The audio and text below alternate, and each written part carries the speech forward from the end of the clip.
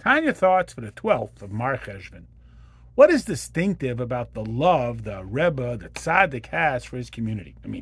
There are devoted teachers who stay late and tutor students, doctors who still make house calls. The difference is the Tzaddik, his whole life is only the service of Hashem. He is truly transparent. When we look at him, we don't see his humanity, we see his neshama, we see his soul. So even when his humanity is no longer here, his life and his connection with his people endures.